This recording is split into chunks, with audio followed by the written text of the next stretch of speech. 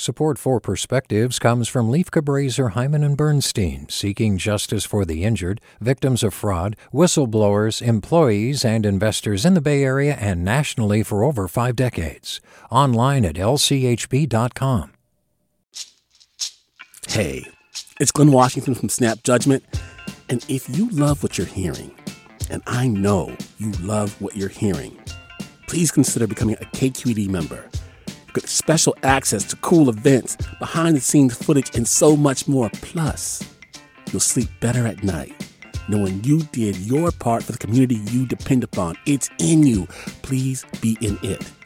Visit donate.kqed.org/podcasts to sign up now.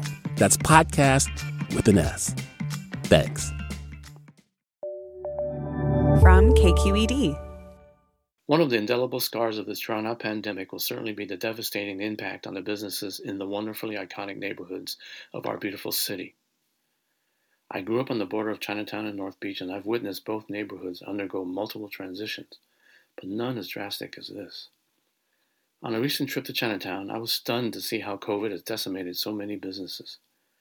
I recall how subdued businesses were after the Loma Prieta earthquake, but this pales in comparison. So many boarded up storefronts, empty outdoor dining parklets. The ever-familiar scenes of roast duck and pork are scarce.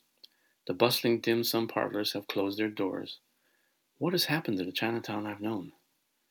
I have long since moved away from Chinatown, but as the old cliche goes, you can't take the Chinatown out of the boy. However, I realize we lose more than just stores as we see long-standing businesses disappear from Chinatown's landscape. This was where my great-grandfather and grandfather lived when they first arrived to this country because they were forced to stay within its boundaries.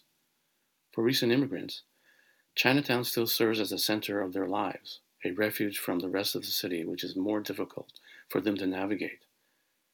I feel a loss of the comforting memories of familiar scenes that anchor me to the past. There's the bakery where my parents bought my favorite coffee crunch cake and custard tarts for my birthdays.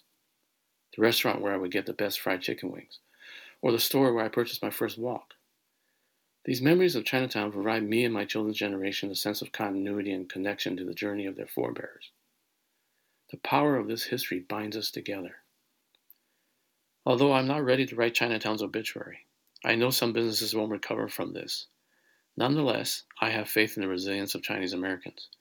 We're a sturdy lot, not unaccustomed to catastrophe, enduring Angel Island and the Exclusion Act. With the advent of the new year of the ox comes a renewed hope for harmony and prosperity. I'm sure the neighborhood will rise again. With a perspective, I'm Larry Jin Lee. Support for Perspectives comes from Leif Cabraser, Hyman and Bernstein, seeking justice for the injured, victims of fraud, whistleblowers, employees, and investors in the Bay Area and nationally for over 4 decades. Online at lchb.com. Support for Perspectives comes from Leif Cabraser, Hyman and Bernstein, seeking justice for the injured, victims of fraud, whistleblowers, employees, and investors in the Bay Area and nationally for over 5 decades. Online at lchb.com. Hey there, this is Brittany Luce from NPR's It's Been a Minute. KQED's podcasts like The Bay, Bay Curious, Mind Shift, Right Nowish, and more all tell the stories of the Bay and beyond, with reliable, human-centered journalism.